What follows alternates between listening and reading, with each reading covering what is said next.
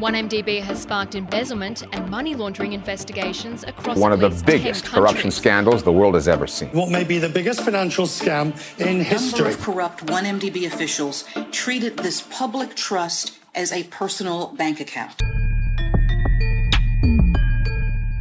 Follow us as we bring you into the courtroom where the biggest financial scandal in Malaysian history is being heard. By the Malaysian Insight, this is the Najib Razak 1MDB trial, and I'm Patrick Teo. Najib Razak's much-anticipated 1MDB trial finally began today. In the morning, a small crowd formed a semicircle at the lobby of the Kuala Lumpur Courts complex. They were mostly media and mainly foreign press. The 1MDB scandal has often been touted as one of the biggest financial scandals, not just in Malaysia, but the world. It's also the first time in the country's history that a former prime minister is being tried in court, and 1MDB is just one of 4 trials Najib is facing.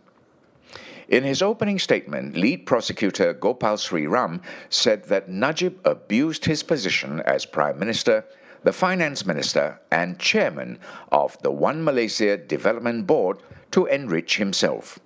To do so, he employed an elaborate charade. And the act spanned the globe. Countries like the United States, Singapore and Switzerland have launched their own investigations into the scandal.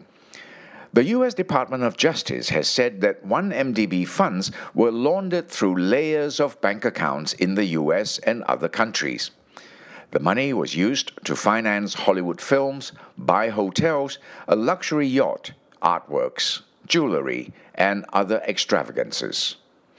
Bankers have been charged, banned from re-entering the industry, and jailed.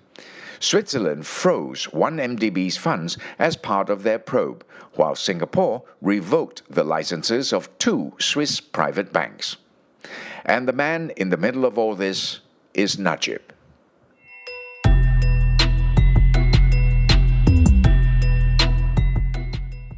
In total, Najib faces 25 charges over 1MDB, 4 counts of abuse of power, and 21 counts of money laundering involving 2.3 billion ringgit. It took court officials more than half an hour to read out his 25 charges at the Kuala Lumpur Sessions Court on September 20th last year. I'll try to condense them the best I can here. Najib is accused of abusing his position as Prime Minister, the Finance Minister, and Chairman of the 1MDB Advisory Board between February 24, 2011 and December 19, 2014. He is alleged to have committed these offences through a series of decisions and approvals in relation to things such as 1MDB's precursor, the Terengganu Investment Authority, 1MDB's joint venture with Petro Saudi International, and 1MDB's joint venture with Aba Investment, among others. The alleged money laundering occurred between March 22, 2013 and August 30, 2013, and it includes the much-publicized $681 million or 2.6 billion ringgit transaction into Najib's bank account, supposedly a donation from the Saudi Arabians. Najib is accused of receiving 2.08 billion ringgit in his Islamic bank account from Tanor Finance Corporation at the Falcon Private Bank in Singapore. Identifying this as the source of the transfer of funds to Najib, prosecutors also dubbed this case the 1MDB Tanor trial. Tanor is owned by Eric Tan Kim Lung, an associate of fugitive businessman Low Tek Joe or Joe Low. Gopal, in his opening statement, called Joe Low Najib's alter ego and mirror image. He said that what the prosecution will establish will show that the businessman and the accused, quote, acted as one at all material times, unquote. Suffice to say, Joe Low is a central character we'll be hearing about a lot in the trial. Najib is also accused of transferring illegal funds out of his Am Islamic account, totaling 2.197 billion ringgit. This included 2.034 billion ringgit to Tanor and 162.4 million ringgit to another Am Islamic account owned by him. If found guilty, Najib will face imprisonment of up to 20 years for abuse of power and a maximum fine for each of the 21 money laundering charges. The former Prime Minister is represented by a dozen lawyers led by Shafi Abdullah.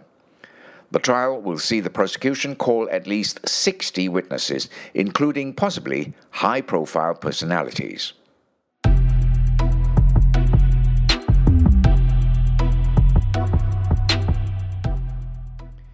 In the fourth-floor courtroom, presided over by Judge Colin Lawrence Sequeira, the public gallery was filled to the brim with reporters and supporters. Among them was a lawyer appointed by Goldman Sachs to observe the trial. The global investment bank is one of the major entities embroiled in the 1MDB scandal. The bank had arranged 3 bonds worth $6.5 billion for 1MDB, netting $593 million in fees.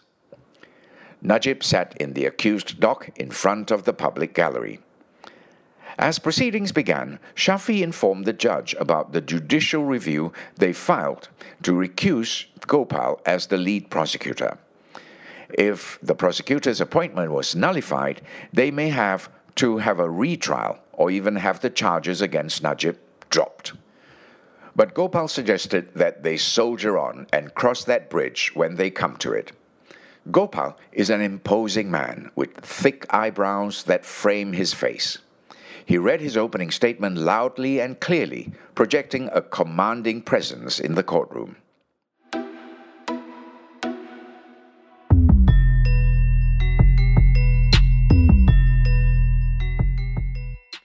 It was a half day in court today, but the prosecution managed to call in 4 witnesses. Questioning was kept short. The first 3 witnesses worked for the government. They established Najib's portfolio, his salary, and parliamentary allowances. The first was Dr. Farida Ahmad, wearing a traditional dress or baju kurung with a peach headscarf. As the Deputy Chief Secretary of the Cabinet, she confirmed the appointment of Najib as Prime Minister on April 3, 2009, and as the Finance Minister a week later. Najib was appointed PM for a second term in 2013 after the 13th general election. The second witness was Natasha Rahima Hayati, a fast-talking accountant in the Finance Department in the Prime Minister's office. She is the head of the Claims and Retirement Department and is responsible for paying the staff in the PMO. She said that Najib's monthly gross salary from May 2009 until he stepped down as Prime Minister in April 2018 was 58,606 ringgit. This was for his role as the Prime Minister. In May the same year, he received a further 1 million ringgit as special payment as the outgoing Prime Minister in accordance with the law. The money was credited into his Affin bank account ending with 008. After a short break where Najib went to the basement cafeteria for breakfast, the third witness was called in. Farah Nodiana Azhar is the head of the MP's Affairs Division serving in the Malaysian Parliament. Her department oversees how much allowance parliamentarians get. As member and head of parliament, Najib received an allowance of 10,355 ringgit from 2011 to 2014. That number increased to 19,846 ringgit between January 2015 and March 2018. These were also paid to his 008 Affin bank account. In total, Najib was earning a gross income of around 78,000 ringgit every month.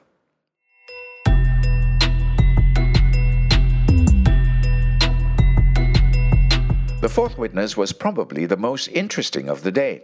She was Nurhaina Hirawan, the former CEO of AURP Solutions Sdn Bhd.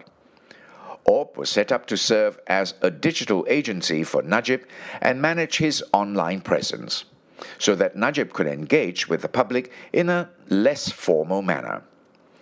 It was set up at a time when the then-ruling coalition Barisan Nasional, or National Front, was facing declining popularity.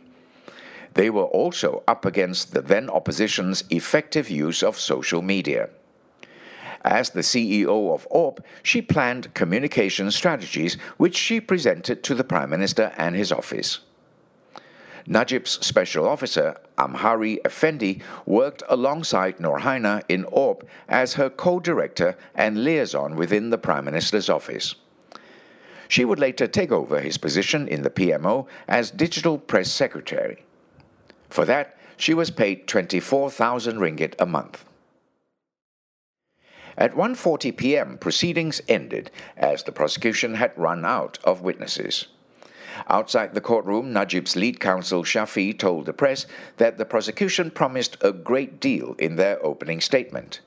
But as for the defense team, they have always maintained that Najib was misled by Joe Low, who is, conveniently, in the wind. This podcast was brought to you by the Malaysian Insight. The team behind the Najib Razak 1MDB podcast are Revati Subramaniam, Yapik Kwan, Yvonne Lim, and Ravin Palanisamy. Timothy Acharyam provides additional reporting. And I'm Patrick Teo.